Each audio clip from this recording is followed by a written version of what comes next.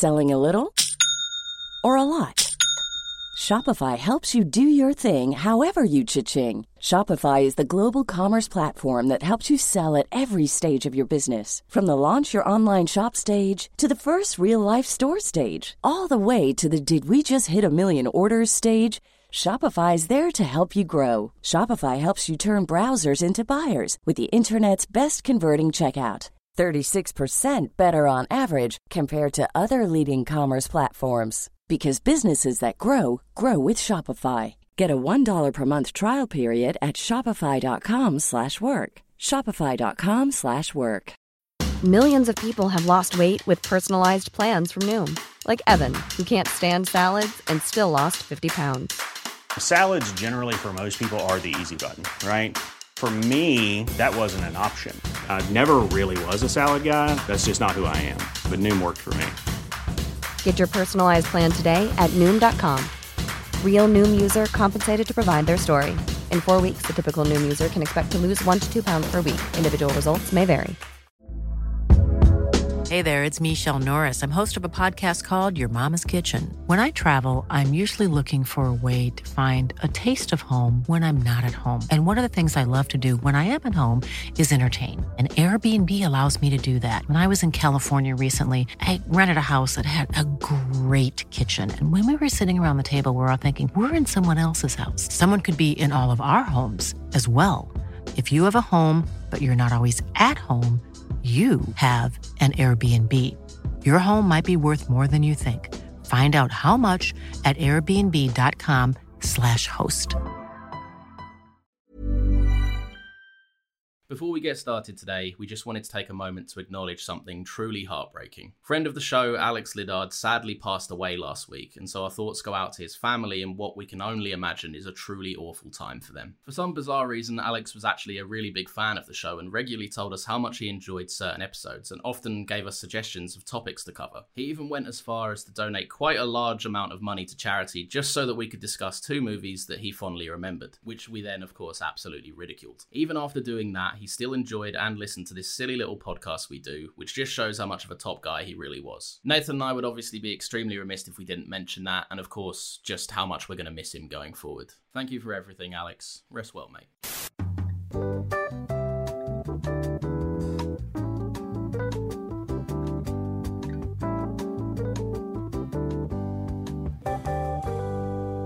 Hello and welcome to another Happy Pod. My name is Nathan. As always, I'm joined by my co-host Lawrence. Lawrence, hello. Hello, Nathan. How are you today? I am tired. I am scratching my head.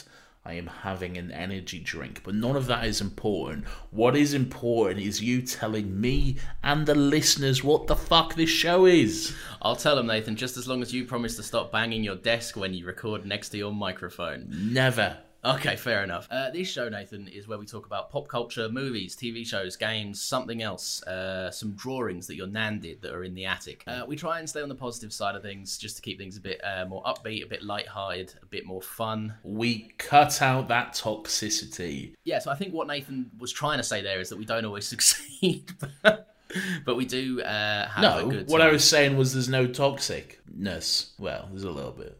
We're toxic to each other sometimes. Mostly you being toxic to me. I disagree. I think it's the other way around. Absolutely not.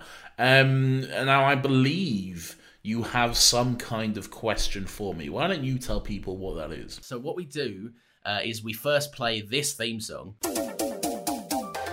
Another happy question.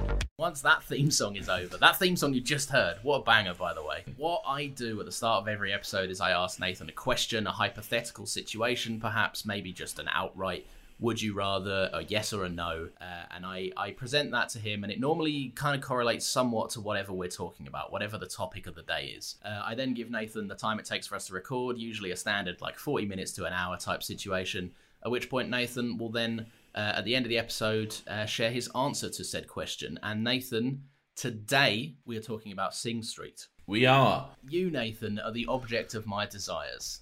Ooh. And it's very sexy, I know. And I've gone away to write some music that's going to win you over, that I hope will win you over. Okay. I want to know, what bands/artists am I most likely, in your opinion, to succeed with had I taken inspiration from them to write my jaunty love songs for you. To clarify that, to repeat that, I want to shag Nathan, big time. And I've gone away to write some music. So I'm gonna look through some songs, some bands, some artists that I think Nathan would really like, and I'm gonna take inspiration to write my own love songs to Nathan in hopes that he will hear them and just want to take me to the bath. Is this what you think will work or what will work? So no. So there's a second part to this. I have my 5 choices. I am not allowed to change my 5 choices. Okay. At the end, I would like to hear, in your opinion, what you think would work.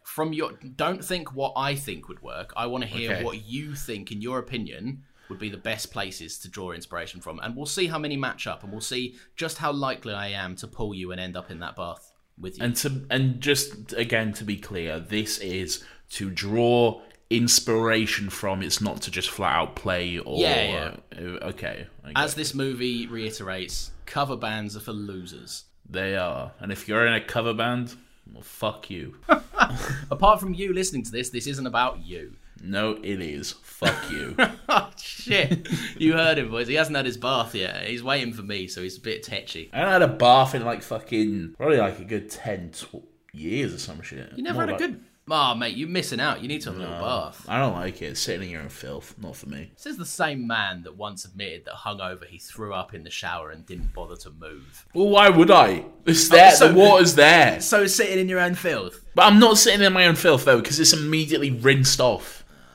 I think you're going to get immediately rinsed off when people hear people hear what you've done, Nathan. Oh my God, he's having one off the wrist right now, guys. No, it's not true. Oh my God, he's wanking. I'm not. It's not what's happening. He's done it. What is going on? He's reversed it. I said I was going to do this to him, and he's now done it to me. Now you can't. No, I can if I cut it out and I just say that, oh my God, Nathan is now having one off the I'll wrist. call back to it. Every time. Nathan, I'm going to jump right in and say it's never fun to see the Weinstein Company logo pop up. No, it's not. It's also never fun to see like 5 minutes of studio logos just back to back to back to back. Nothing screams we struggle to get funding like 80 logos fighting for first place in the movie. Yeah. Look, I get it. It's an indie movie. They gotta get their money where they can. But bloody hell, that just kept on going for a while there, didn't it? So, Sing Street is, as I was going to say earlier, is a movie which I have been trying to get you to watch for 6 years now. And for 4 of those years, I thought I succeeded. I thought you watched this movie years ago. To the point where you even had the fucking I saw this on your shelf. Yeah. You had the Blu-ray, but you just didn't watch it. And then you sold all your Blu-rays. Never opened that one. In my defense, I bought it with sole intent to watch it. Why else would I purchase it? I know why. It's because I was a stupid little wanker in uni who was like, I like Blu-rays. I like physical copies of things. Yeah. So what, you thought I'd watch... I didn't tell you I'd watch this. I'm pretty sure that you told me you'd watched it. I distinctly remember. Just to get you to shut up. Probably just to get me to shut up. So I was sure that you would watch this, and then I said, "Oh, let's do Sing Street." And you're like, "Yeah, I've never seen it." I'm like, "What?" So what do you mean? Can I come straight in with this? Well, what are you gonna say? I mean, to tell you that, I'd have to go straight in with it, Nathan. So can I go straight in with it? Not yet. I've been this is a movie that I said, I've been trying to get you to watch for 6 years. Because I enjoy this movie quite a lot. This movie, for me, came out of nowhere. It was something, I think, that I just decided to watch one day on a whim. And then immediately just fucking fell in love with it. And I was a lot more... nice? Yeah, I guess. Open. You had a much more open heart back then. I guess I did. Before the system and the man ground you down. Yeah, I was a lot more willing to open to new experiences back then. I guess. I don't think that's necessarily ever been too much of your problem. I don't think it has. Yeah. Apart from whenever I suggest something to you, then you're like, no, I flat out think that's banned. I'm still kicking my feet up about the next 2 weeks or whatever. So, But no, I really, really enjoyed this movie quite a bit. And then I wanted my friends to enjoy it. And 6 years later, I succeeded. You had to start a podcast, but we got there eventually. Yeah. I don't like admitting when I'm wrong. All right? I don't. I know you don't. I finished this movie. I turned around to Zucchini, who was near me, and I said, for fuck's sake. And the reason why I said that is because I knew that in about 3 hours' time, I'd have to come on here while you laughed about how right you were, and I had to swallow some humble pie, because this is a very beautiful film. I know he's pulling a smug face. This film, it did come out of nowhere. It has no right being as like deep and moving as it is. There are some things in this that I think are expressed really well. There's some, especially for an indie movie, there's some real craft going on here, and just talent in terms of like how it's shot, how it's edited, how the whole thing's put together. It's a very good film. But why did you want to come back to it? What got you singing on your street for this movie? Mostly it was to make you admit that you was wrong, if I'm being honest. so that was good. Which is something that happens on this podcast quite a lot. It's not the first time you've been forced to eat your humble pie, Lawrence, is it? You wait till next week. You just wait until next. I know next week you're gonna just turn around and be like, I didn't like it. Even if you loved it, you're gonna. I'm not gonna love it. There's no way I'm gonna love it. If I like it, I'll admit it. All right. If I like it, I'll admit it. But fine. I'm just not. And you'll see what we're talking about next week.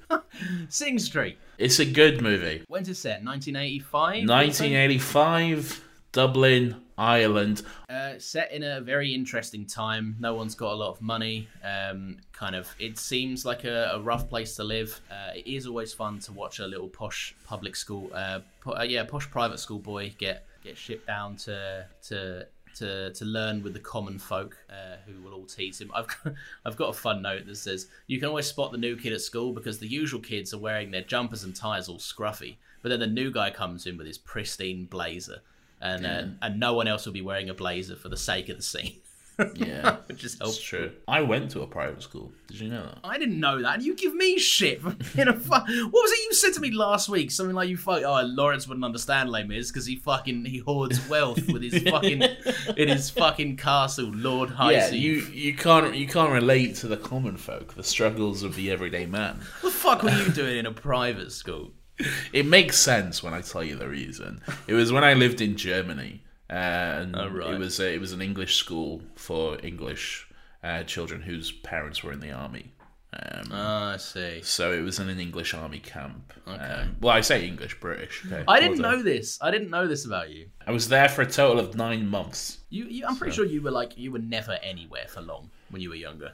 No, never anywhere more than 2 years at most. You could be a great book protagonist, you know that? You could be the lead character in a book. I did not write any notes on this movie because I forgot. So, Lawrence, what are your talking points? Oh, good. Right, okay. So, I mean, like... Where do you want to start then? What was it that kind of... When did I win you over? Or when did Sing Street win you over? Was there a specific point where you was watching this and you was like... Actually, I'm having a pretty good time here. Yeah, I think... Was it when you saw Lord Peter Baelish show up? No, but it is fun to see him. And it's nice. It's nice to see him in a role where he doesn't have to really badly hide his Irish accent. Does he hide it? In Game of Thrones, he's proper. Like it becomes way more posh and highbrow. He's in Bohemian Rhapsody as well, where it's like attempting to be American, and it's not great. I haven't seen that film. The girl from this is in Bohemian Rhapsody as well. She's good in that. That's what I hear, but I won't watch it. Fair enough. No, right. So the moment this won me over was probably when they started forming the band. I was a big. I liked, I'm all for a montage. I'm not without a soul and a heart. I like some nice people get together and have some quippy moments. And learn how to play their instruments. I think the main point was I like the guy that loves rabbits. I like that guy too. Yeah. He's a fun character. I like that for some reason they just made him weirdly obsessed with rabbits, but just never explained it. And then they asked him. They were like, "What's the deal with you and rabbits?" And he was like, "Just like them." Yeah. I mean, fair enough. Sometimes he's also inexplicably capable of playing every instrument under the sun. He also owns every instrument under the sun. And then when they say every instrument, they really mean it as well. Like, he pulls out the fucking bagpipes and everything. Yeah. He's playing a flute, a recorder, and all sorts. Yeah. Something that I like in this, and I'm wondering if you can help me elaborate on this, because I have the makings of a point, but I don't quite know if it's there. Right. It's more of a feeling, and I wonder if you can define it for me. This movie has a great sense of enthusiasm about music, right? Yes. And the other one that I thought about, the other movie that I thought about that has a big sense of enthusiasm of music, and stick with me here because it's not going to go where you think it's going to go, is La La Land. Oh, okay, yeah, that didn't go where I thought it would. Yeah, I know everyone has the joke about, Damien Chazelle loves jazz. He, has such a rock on for jazz because he made Whiplash and he made La La Land and whatever. And maybe Neil Armstrong listens to Jazz on the Moon. I've never seen that movie. He gets a jazz playlist on his iPod. Yeah, and he's like one small step did a twirl or what? It was a jazz move for mankind. I don't know. There's the makings of a joke there. You can find something that's make your own joke up and fill it in the gap. Sometimes it's fun to watch you just struggle your way through. I was gonna say like a small hop, step, and slide or something for mankind or whatever. That was where I was gonna go with that. Great. Let's workshop that and then we'll get back to it. Yeah, next week we'll come through with that one. No, but what I was going to say is there's a sense of enthusiasm for music in this film that is also present in something like La La Land, but it doesn't feel like a big Hollywood phony piece of shit.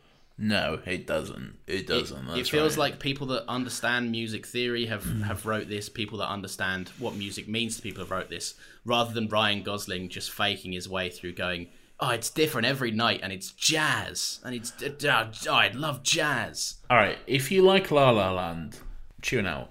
I think the reason I don't know how to say this. La La Land feels like, exactly like you said, like a phony piece of shit. At no point when I'm watching La La Land do I feel like these people are actually passionate about what they're talking about. Sure, Emma Stone's acting like she's a struggling actress, but she's going to these fancy parties with Hollywood We see celebs. Her parents' house in that movie. She's fine.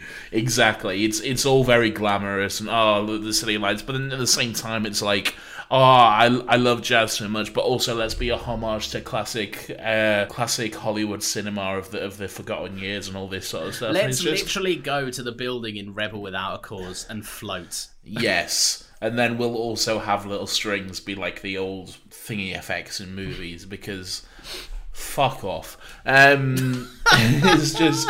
That is a movie which, for pretty much the entire run length, it just screams, I'm pretentious, look at me. Now, in Sing Street, the characters, to be fair to them, they do scream, especially fucking the brother and Rafina and all this. They do scream, I'm pretentious, look at me. Oh, yeah. But then they're more justified in doing that, though. They more have a right, and they're still, even though they are pretentious, they're still more passionate about what they're pretentious about. I think there's a core difference in say something like La La Land, and if you like it, we'll stop digging it out in a minute. But it's I never will.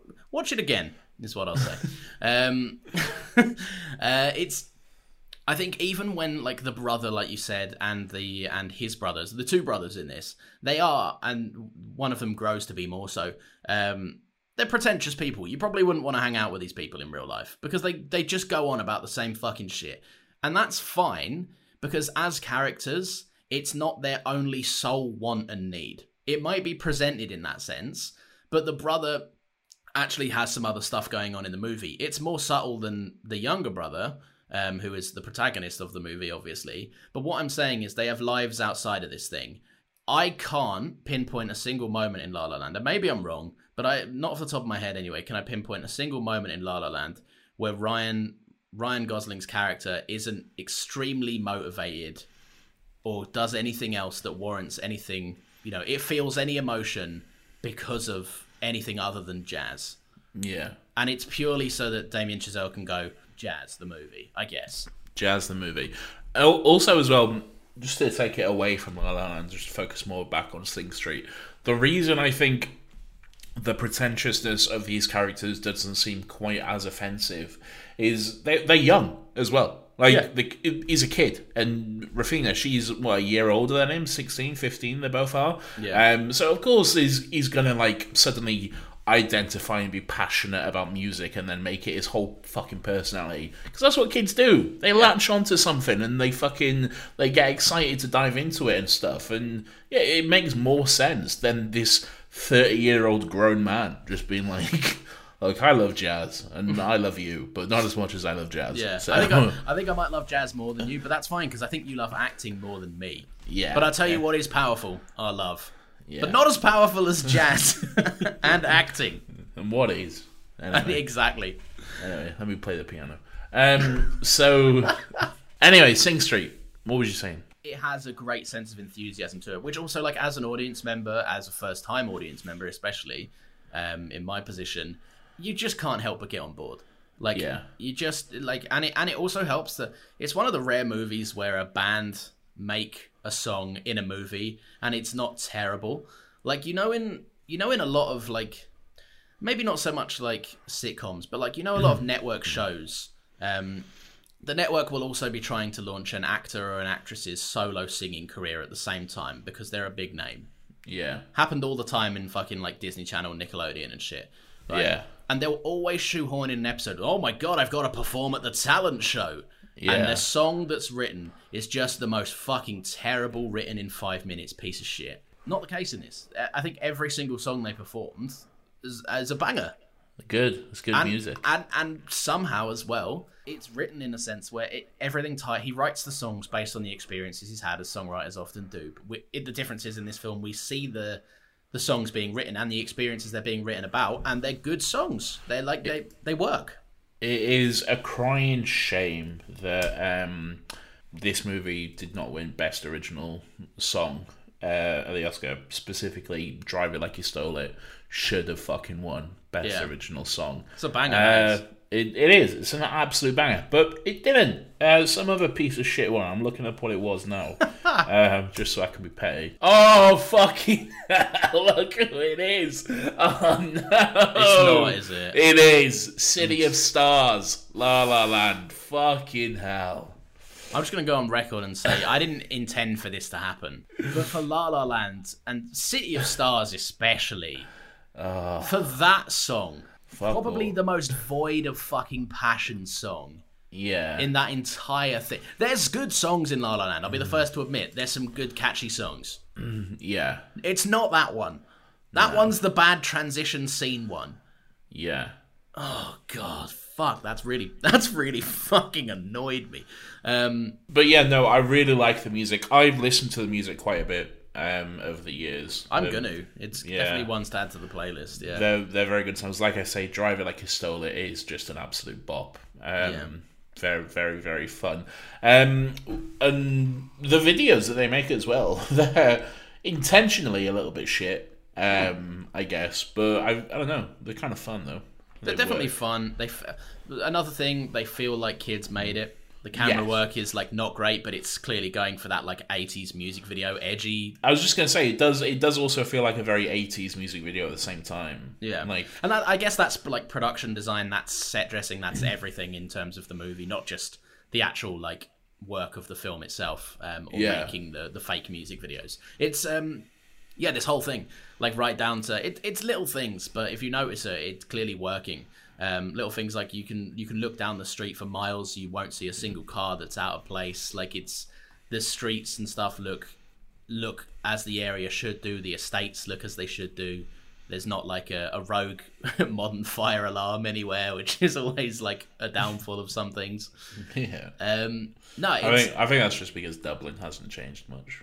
I mean that's probably likely. Yeah. Yeah. It's probably quite easy to go there and be like, just slap an old fucking Chevy there and call it a day. Do you have a favourite song? I didn't know if it was going to be one of those films where, like, they had one original song and they were like, this song's going to take us all the way to the big competition. And they just kept repeating that song. The music is, the movie is far less lazy than that, which is great. Yeah. But I loved the first one they did. It's something of the model. Riddle. That's it, yeah. Just a classic. I mean, they intentionally say it's drawn inspiration from, like, Duran Duran. and you can tell, and it's very derivative of the 80s time period. But there's a reason that the 80s time period is so elite for music. Is because 90% of it was just good stuff. Oh, 100%. Yeah. No, I like that song too. I do think Driver Like You Stole It is my favourite one. Yeah. But then there's... I think they know that as well. Yeah, 100%. That's why they put money into the actual performance of it and everything. Clearly. Oh, side point, just another one for La La Land. If you're gonna do and harken back to Rebel Without a Cause, watch this movie. It's much better. There you go. I did like the moment in the Driver Like You Stole It sequence where, because obviously like his parents show up and then his brother shows up and everything. But the moment where like Rafina's there but she's with her older boyfriend, and first of all, I don't know if you noticed, but her older boyfriend is in a suit, but it's like a prison uniform suit. Like, it's got the black and white stripy lines all across it. That's good. Like an old-fashioned prisoner's uniform. Oh, that's good. And then they have the knife fight, kind of. And I just love the way that after the knife fight, they just, like, kind of like, yeah, okay, and then walk off. Yeah, it was like, it was the most civil, like, all right, you won the knife fight, off you go now. Yeah. We're now friends, and I respect that you won the knife fight. Now I leave. I've got some... sorry, if you think I'm taking over at any point, it's because I know you don't have any notes. No, I don't. I'm on IMDb. Okay, good. I'm sure someone will come up. Oh, good. You come here for original content. One thing that I noticed, this movie has a almost purposely unpolished vibe to it, which I really appreciate. Sure, you're working. How do you mean? When we meet... what's the girl's name? Rafina? Rafina, yeah. We meet Rafina's kind of like... part-time boyfriend, full-time paedophile. We meet him in his car. It makes me laugh, that scene so much. Yeah, but it's so he turns up. He's just kind of a bit of a. You can tell the movie says he's the dick. He doesn't seem like much of a dick at the time, but he's the movie dick. Yeah. But where it would be the cinematic choice for a car blaring music to pull away into the night, they decide to just kind of have him stall the car. Which is good fun. But I wrote, like, it's hilarious, but it's not played for a comedic beat. It's just more of... It's real life. It's shit like that happens. It's I don't know why, but there's something about a car stalling which is just fucking hilarious. Yeah. And it's just the way, like, he pulls off in this big manner and then it stalls and it's like, oh shit. Yeah.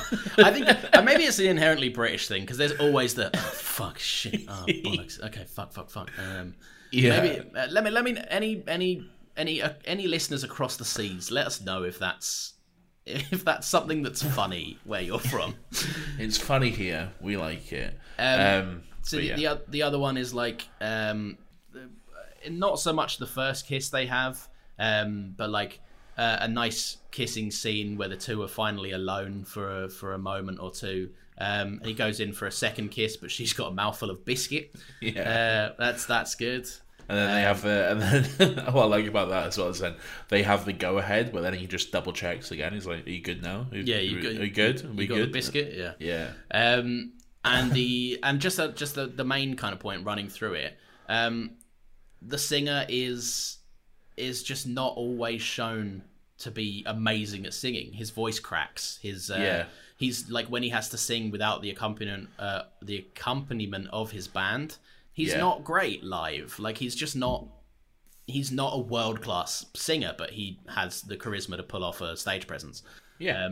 And so just kind of things like that where I'm like, I'm not going to choose La La Land. Just imagine another movie very similar to La La Land that I'd be referencing here, where it's just physically incapable of letting the protagonist look like a fucking idiot. I know it's a different tone, but also it's kind of not, because this is played as a light comedy, which is supposed to be intended as sincere and heartfelt and wholesome. 100%. Yeah, and it's just I like the fact that it's not afraid for it to be more real than other movies kind of get the chance to be. Yeah, no. That being said, though, there are some like really talented moments, like you said earlier, of craft and filmmaking in this as well. There's one moment in particular which I always enjoy, kind of early-ish on in the movie, towards the middle of the movie. The main guy goes over to his friend's house, the guy with all the rabbits, like in the middle of the night to write a song. And they just start writing this song down together. I can't actually remember specifically what song it is. I think it might be Up. I think. But yeah, they start to like get the bones of the song together, and then they start to play it, and then they're both there like in their like pajamas and nightwear, I guess, just like putting the bones of this song together. Yeah. But then it turns into like a one shot, and the camera pans around the room, and then the rest of the band are there, and then it's daytime. Yeah. And then it just keeps going. You see all the band playing the song, and then it's back to them. So, like, obviously, whilst the camera was on the other team, on the rest of the band, they would get dressed and all that sort of stuff. And it's just a really, really good moment. Just a good one shot in there. One takes are always better when they're not stitched with CGI. You can always tell, just a little bit. Yeah. You can always get the impression. That shot specifically, I had it in my notes as well, just to bring up. It's like, that's a masterclass in a natural performance, but then also like commitment of the actors, because there have been so many people quietly doing things behind the camera. Oh, 100%, yeah. Even the lighting as well, getting the lighting to take the scene from midnight to daylight in just a sweep of the fucking... That's what I was going to say. Like, people, that a lot of praise for that. People will kind of go immediately to the camera work, but the camera's like the simplest part. Everyone else is firing on all cylinders to make that shot achievable, and it works. It's a great moment, and it's fun. And you got the mum coming in to be like, look at this little band going. My son's in a band. It's good fun, is what it is. And then she's upstairs. She's got a vibrator ready, and there is a bizarre moment in this where the mum's like, the band are practicing. I mean, logic would suggest that is the best time. Yeah. You can clearly hear when you're about to be disturbed. Yeah. So take the chance, mate. Yeah, go for it, love. But then I guess it's a catch-22 almost, because someone could still be playing the drums, but someone could be coming upstairs. It could go horribly wrong. Actually, that's true. Like, it could go horribly wrong. You're deaf to either outcome. So good luck with that. Ladies, if you're listening for advice. If you're looking for advice on when to best have one off the wrist. It's right now. Nathan's doing it as we speak. Do it now. If you're looking for the best time, it's 1985 in Dublin, in this woman's house. There you go. There you go. There's also some really good editing in this. One moment I enjoy in particular, just some funny cuts. Like, I think it's the mother just says to him, "You lads, you better not be smoking," or something like that, or "Don't be smoking whilst I'm gone." And he goes, "We won't be," and then just cuts to all of them just having a fag in the little garage or whatever. It's good.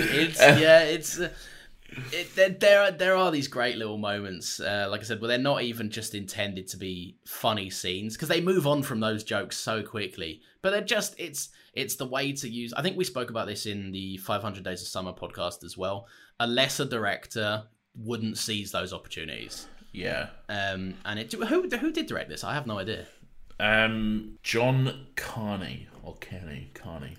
I haven't heard of him. I'd be curious to see if he did anything after this, like anything cool. There's a moment as well, just towards the beginning, when the principal of the school walks into the classroom and everyone's just fucking about. It's chaos in there. As I'm sure you all know, schools, boys in particular, it's all very rough and tumble and that sort of thing. But there's one guy just having a fag, just out the window, and then he just puts it out as the principal walks in. Yeah. I don't know why, that makes me fucking crease every time I watch this movie. That's good. I think they definitely take it to a comedic limit of like extras in the background doing things in this school that is just so clearly not allowed.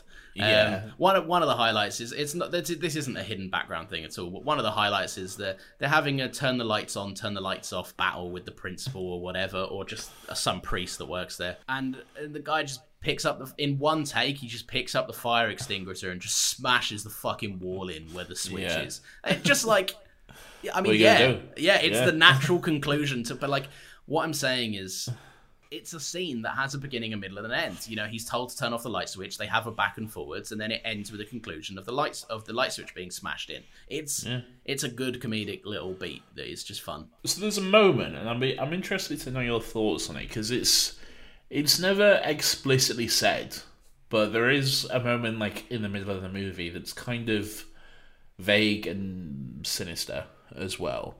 So I think I might know what you mean. You probably do. So the main kid, whose name I forget, Connor, he goes into school. He's always been told off for wearing his brown shoes, but now he's gone in there and he's wearing makeup because he likes to express himself like his favourite musical artists do. Good on him. But obviously, in a Catholic school in 1985, the big priest, headmaster, isn't going to like that. So he calls him into his office, and then he tells him that he needs to wash it off. And then there's just a weird moment where he invites him to use his bathroom, and then he disappears off. And you can kind of see the wheels turning on Connor's face. Yeah. As like he's thinking about what's necessarily going to happen. Because we know they're known for something. Yes, priests who are in charge of boys' schools, and priests in the 80s, Catholic priests, are known for not being the nicest of blokes and doing some terrible things, shall we say. I think not being the nicest bloke is a nice way of putting it. To take the lid off it, not all, and this is generally not the case. Yeah. But some of them are filthy nonces. Yeah. And I picked up on that. It's not actually the moment that I thought you were addressing, but I picked up on that. And then it's kind of then sad to see then the ignored suggestion is then met with a very aggressive sequence. Yeah. Of him washing his face, rubbing soap all over his face in what I could only really interpret as a very frustrated case of like almost sexual violence. Well, even before he invites him to use his bathroom, he like says, "You've such a pretty little face," and then kind of like strokes his hand across him, kind of as well. And it's just, it's very uncomfortable. It's very just The dynamic lands is very inappropriate, and I think it's intentionally vague because that's a big market to piss off, and an extremely vocal market, as people have unfortunately realised over the years. I'm interested to know what you thought was the sinister moment. The implication that Rafina's dad is, or stepdad, I think it was. No, I think it was her dad. Her dad. Maybe, maybe it was a stepdad. Yeah, because her dad's dead, but she might have been referencing long ago or something.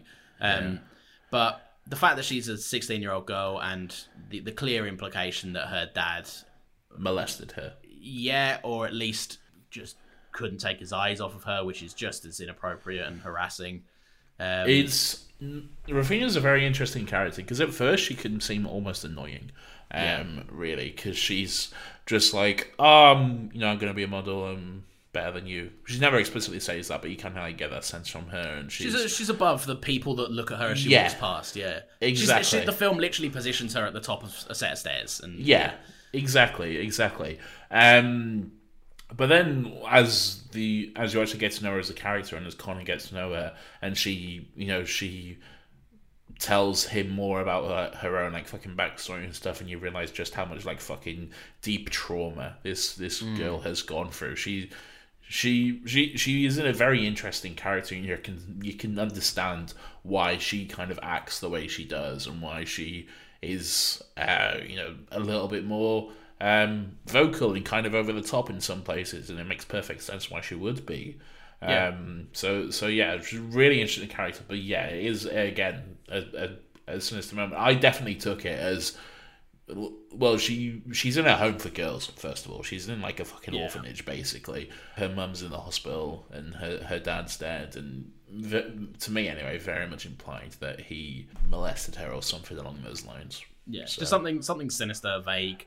Enough that I think I think the movie is polite in that approach because it's not enough that would set off any triggers for anyone, but it's definitely something that it's designed to be vague but also clear in in what it's saying happened, which gives a reason for the character's trauma, like you said, and it's done tastefully, which is quite respectful, I think, of the movie, especially because I think that's something that I've got about this whole thing. Towards the end of it, I thought this was a fun movie about kids having a good time making a band, making some tunes. Hashtag tricked, my friend. Yeah, I was pranked. I mean, the movie ninjas.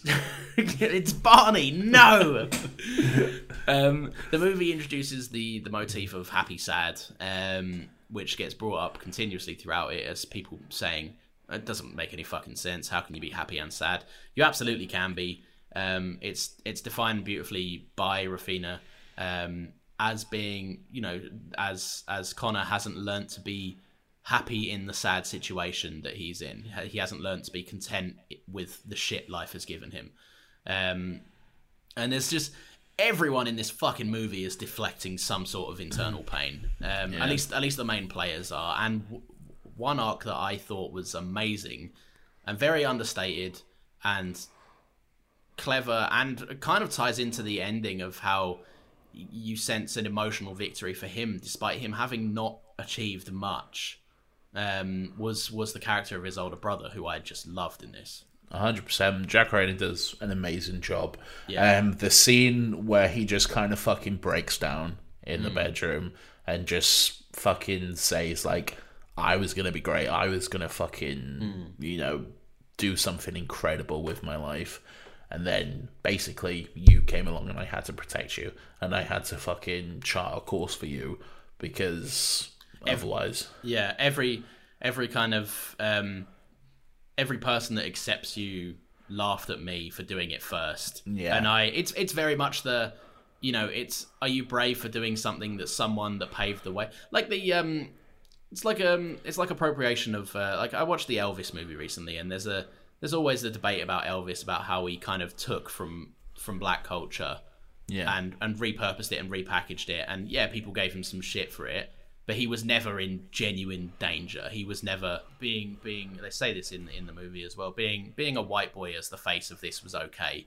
And it's obviously this film doesn't have the racial component to it, but it is very much the case of like it kind of asks the question: are you brave because you did it second when you knew it was okay to do it?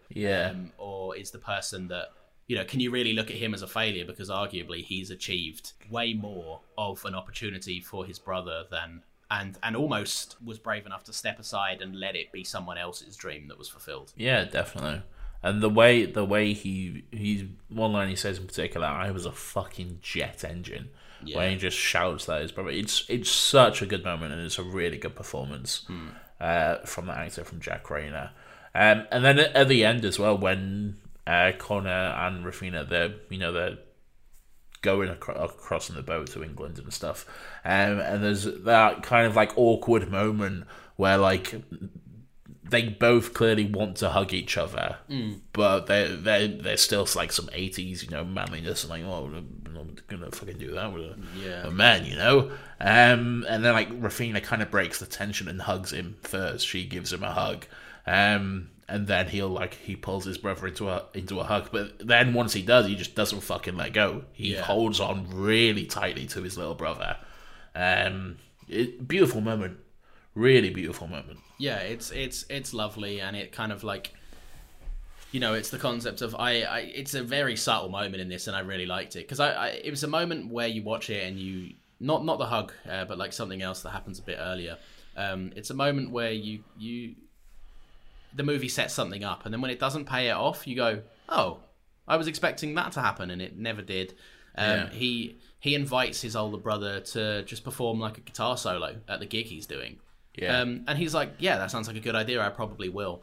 I was like, oh, that'll be cool. That's the resolution to his brother's arc. His brother's arc will be the fact that he got out the house, he stopped smoking a whole bunch of weed, and got to live his dream of kind of being a rock star at what I'd assume will be the climax of the film, big gig, happy crowd kind of situation.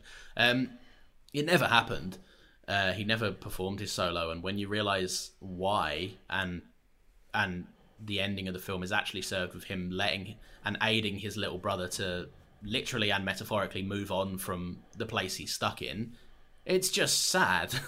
It's really sad that he was like, nah. It sets it up as like, yeah, I'll probably play that guitar at your gig, why not? And then realizes his purpose in this moment is to just step aside, give his brother the moment, and then aid him as best as he can. While we're on him as well, he has the best line in the movie, which is that no woman can ever truly love a man who listens to Phil Collins.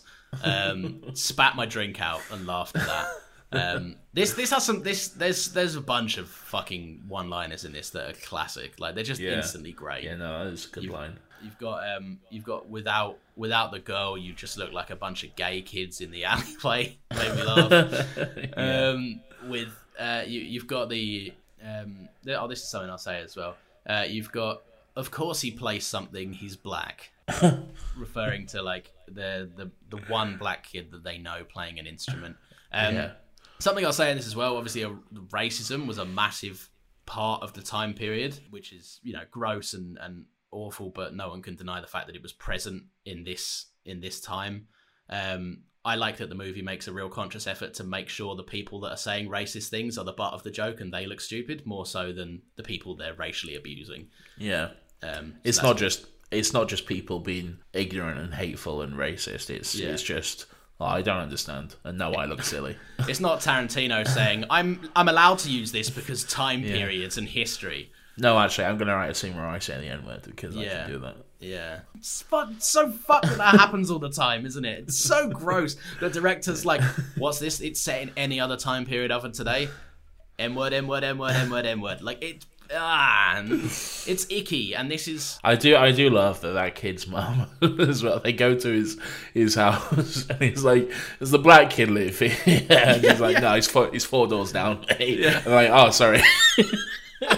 She's like, what are you doing? Of course he does. And she has an accent, but when they speak to him, he's got an obvious Irish accent.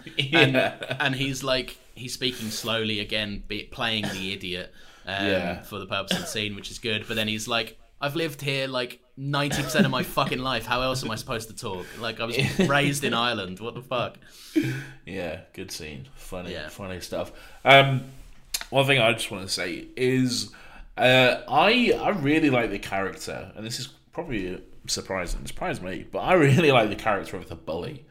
At the school, because like he's a dick for most of the movie, and then at one point you see why he's such a dick. Yeah, and then the very first opportunity that he's given to actually be friends with someone and to actually do something else other than be a dick, he's like, oh.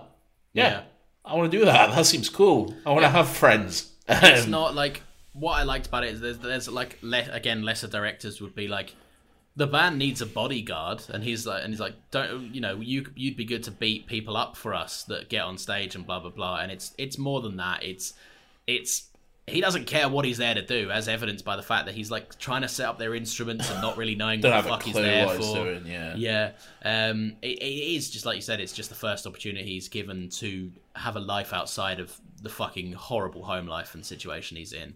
Is good. And a line in this that fucking, I mean, there's a few lines in this that kind of like just kind of rip your gut out. And one of them was just how distraught that bully looks, and how much his ego and pride is hurt, and how much he's obviously deeply connected with what was said to him, but his exterior won't let him show it, was that he's only capable of stopping things. He's not capable of creating anything for himself. And it was just, it's fucking... everything in this, the writing in this is fucking clean as hell. Very good. People go on about that whole...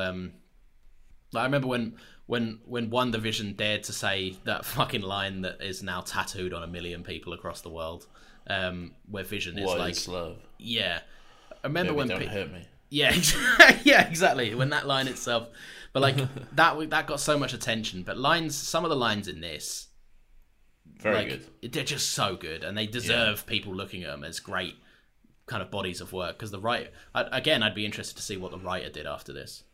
Now, as a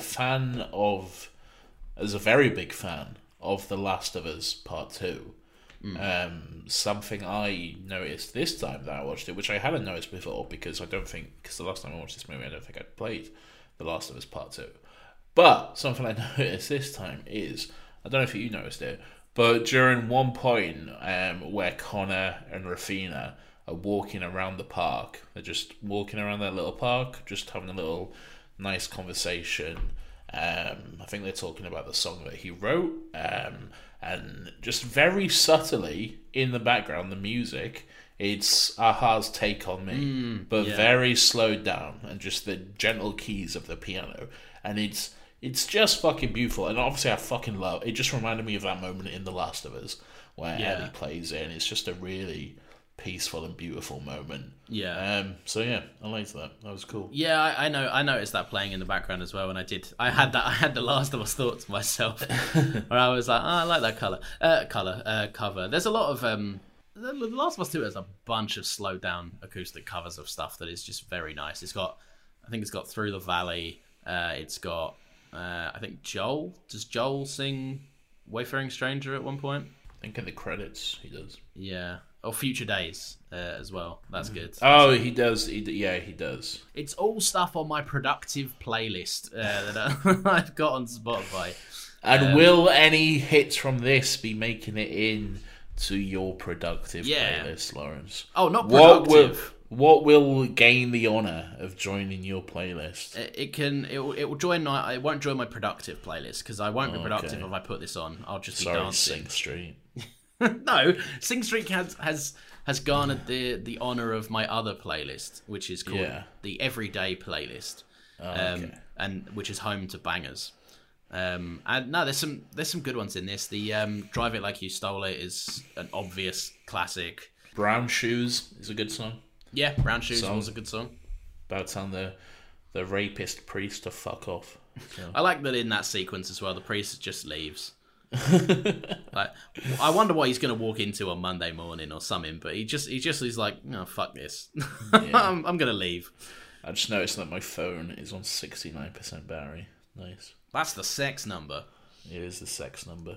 Another great line in this is how keeping people as a mystery, kind of like, at least I took it as like, you know, if you just perceive people as they are and you don't get to know them and you're kind of an observant stranger to them, there's a nice mystery there. But once you get to know them and break down their walls, it applies limits. And I like that's seen as a negative to him. He's like, it's always more interesting when there's mystery, but only as he goes on and gets to know the girl, he actually, you know, the mystery dissolves away and he finds that there's actually no limits to like how much you can care about someone. And I like that. You weren't listening to a word of that, were you? I wasn't. Sorry. I was reading something. Sorry. As if you wouldn't even stop me. You know what? No, you don't deserve to. They're staying in, and you don't deserve to have a response to what I said. I'm sorry. No, you're gonna have to listen to it. You're gonna find out at the same time as the audience. You've lost your privilege. I don't listen to the episodes. Well, then you'll never know. I'm listening to it now. I'm living it now. I don't need to listen to them. Then you will never ever know. I'm sure it was a very good point, and I congratulate you. I thought it was. I thought it was insightful. I was like, I'm excited to bring that up. I was reading someone lose their mind for no reason. Sorry. Yeah, well, keep it to yourself. Not on this podcast, thank you. I can't believe that. It was one job, and it was, and in that moment, it was just to listen. I know. You don't even need to be fully committed. You just need to you need to read through your notes, have a backup point for when I finish mine. That's how it goes, Nathan, but no. So Sing Street is a good movie. I enjoyed. You're done. I see it in your eyes. You've switched off mentally. We're at time. We're over time. It's true. We're over time. I'm wrapping up, baby. You're not wrapping up. You're just logging off and letting me wrap up. No, I'm wrapping up.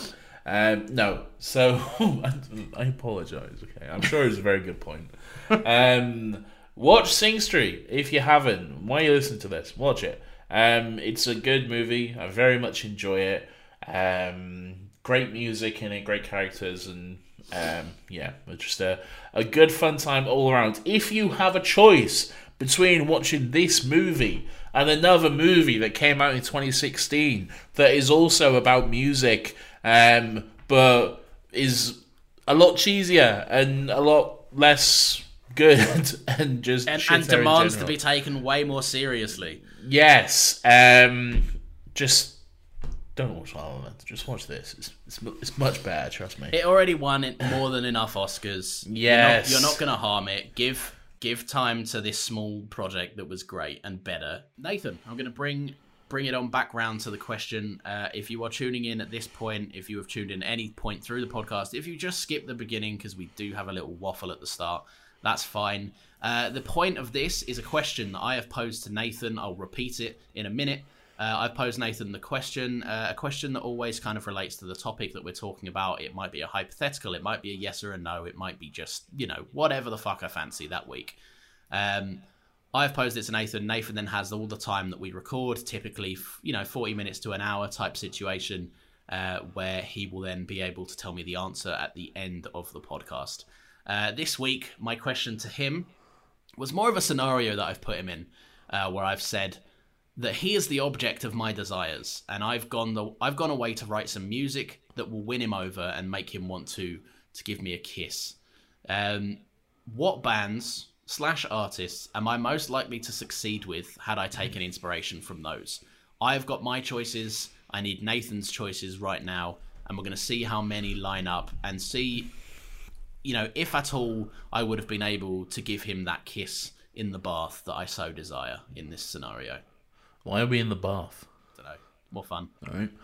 All right. We're fully dressed, Nathan. If you're wondering, so it's not weird. We're just kissing in the bath. We're just kissing in the bath. Don't Don't make it weird, gay, Nathan. Jesus. Right. Okay. So the first one I'll say, and I'll be very disappointed if you don't have this band on there, because I feel like you won't know me at all if you haven't got this band on there. Okay. So the first band that I'll say, and are you going to tell me as I say them or after the fact? No, I'll tell you them if they're on my list. Okay. First band I have, My Chemical Romance. Yeah. Okay. Good. I'm glad that's on that. Right. So far I'm 1 out of 5 away from kissing you. So if you get all 5, do you kiss me? Is that all the best 3 out of 5? I guess. No. Let's go for a majority situation. Yeah. I really want that kiss. Okay. So yeah, you get in there. So Fall Out Boy. Yeah. I would also. I got two. Okay. That's 2 kisses. I've changed it. It's now number of kisses I get to give you. I might have to go more obscure now. No. You have to be true to yourself. No, I am going to be true to myself. I think you'll have another band on there, which I'll definitely have on my list. But rather than say that, I'll save that one. And I would say for number 3, I would go. I don't know if this would necessarily count because it's kind of different, but John Williams. Damn it! Because that's what I listen to a lot, I guess. So fuck. Yeah. My first L. Good. L for you. 2 out of 3 kisses have been secured. Far. No kisses. You only get a kiss secured if it's fucking... No, I changed it a minute ago. It's now a point for every kiss. That's not it. You need to get 3. You need to get 3 out of 5, otherwise no kiss. Alright. I think just one kiss. I think you'll have this one. The Beatles. We're kissing. I got it. Yeah. I knew you'd have that one. Yeah, the Beatles. I like them quite a lot. And then the 5th one, I would probably say, just because I enjoy the music he writes, Lin-Manuel Miranda. Yeah, we're kissing. We were kissing anyway. Right, my full list, verbatim as I wrote it, was in this order as well. So these are the order it came into my head. Yeah. Lin-Manuel Miranda, and then I put in brackets bonus kiss if he mentions the Hamilton mixtape thing. Okay. Yeah. Fair. I do like that. My Chemical Romance. No, sorry. The Beatles was next. Yeah. Then it was Fall Out Boy. Then it was My Chemical Romance. And as a last side point, I said, Fall Out Boy, My Chemical Romance, any of the other bands that are the exact same as the previous two I mentioned. Come on now. No. Those are two very different bands, first of all. I don't know. Tell it to the vocalist is what I say. That's a bad example. The My Chemical Romance vocalist sounds like he's always got a nose infection or something. And he wrote a comic, didn't he? He wrote Umbrella Academy. That's what he did. Right, me and Nathan are going to go and kiss. So thank you for listening. Maybe a slightly longer one, depending on how much I cut this down. So thank you for sticking with us. We hope you enjoyed Sing Street. Good movie, good time, good blast all round. And do you know what, Nathan? We're going to be blasting next week when we're going to be doing this. Fellas, this here's Bagman. Hangman. Whatever. You're looking at the only naval aviator on active duty with a confirmed air-to-air killer. Stop. Mind you, the other guy was in a museum piece from the Korean War. Cold War. Different wars. Same century. Not this one.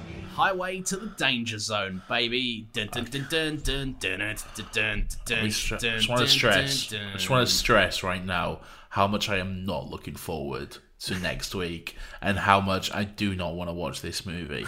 I do not give a fuck. Welcome back to the podcast where Nathan made me watch all 3 Hobbit movies knowing full well I'd hate them all. They're all 3 hours long and they weren't fun. This is my revenge, and oh, what a horrible punishment! I'm making Nathan watch a critically acclaimed film that has been breaking records. I know I'm not gonna like it. I know. That sounds like a negative Nelly attitude, if you ask me. Yeah, maybe. We're going to be doing that next week. You can give us a follow. We're on Instagram. We are on Twitter. We are on TikTok, throwing it back, the Renegade and such and all sorts. And that joke that we say all the time. Yes. We're at Another Happy Pod on there, so give us a little follow. Stitch us is something I learned you could do. Maybe stitch us with a funny reaction face or perhaps a Renegade of your own. Duet us and react to our TikToks. That's another thing you can do. That's something that I'm also learning you can do. Oh no, that's when they've done that with the the girl that looks like she's been held hostage, and then like a million people have added onto it, right? Yeah. And there's like a SWAT team at the door, and then like a news routine. Yeah, that's very good. Do that to us. They can't. It doesn't work the same. Ours is like clips from like movies and shit. Find a way. If TikTok is nothing if not very creative and hilariously weird, you can also give us a little review if you like. I think most platforms have a little built-in review system. Yeah, maybe. Maybe they do, maybe they don't. I know you can do it on Spotify and Apple, so if you're listening there... Those are the main ones that we care about. Yeah. So give us a little review, do us a favour, give us 5 stars. Let us know what you think about the episodes. Let us know what you liked, what you didn't. And whether Nathan should get a haircut. Never. I caught him Danny Zuko combing his hair just before we recorded. I wasn't Danny Zuko combing. You were. I was putting it back into a sensible little bob. My word. Not a bob, a bun. Sorry. A bun. God, I'm still getting used to all these terms. If 2017 you heard you right now, fuck me. I know. I'm an older man, Lauren. He'd be rolling in his student digs. as the dads out there. I was going to say, as my dad would say. Give us a review. That would be fun. I think I've said everything. You have. See you next week, party people.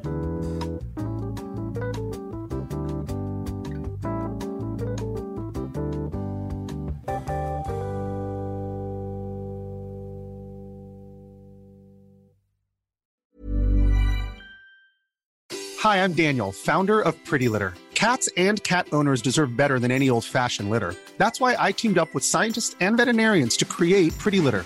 Its innovative crystal formula has superior odor control and weighs up to 80% less than clay litter. Pretty Litter even monitors health by changing colors to help detect early signs of potential illness. It's the world's smartest kitty litter. Go to prettylitter.com and use code ACAST for 20% off your first order and a free cat toy. Terms and conditions apply. See site for details. Even when we're on a budget, we still deserve nice things. Quince is a place to scoop up stunning high-end goods for 50 to 80% less than similar brands. They have buttery soft cashmere sweaters starting at $50, luxurious Italian leather bags, and so much more. Plus, Quince only works with factories that use safe, ethical, and responsible manufacturing. Get the high-end goods you'll love without the high price tag with Quince. Go to quince.com/style for free shipping and 365-day returns. Hey, it's Paige DeSorbo from Giggly Squad. High quality fashion without the price tag. Say hello to Quince.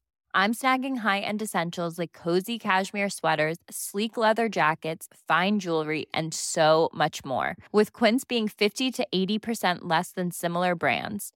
And they partner with factories that prioritize safe, ethical, and responsible manufacturing. I love that. Luxury quality within reach. Go to quince.com/style to get free shipping and 365-day returns on your next order. Quince.com/style.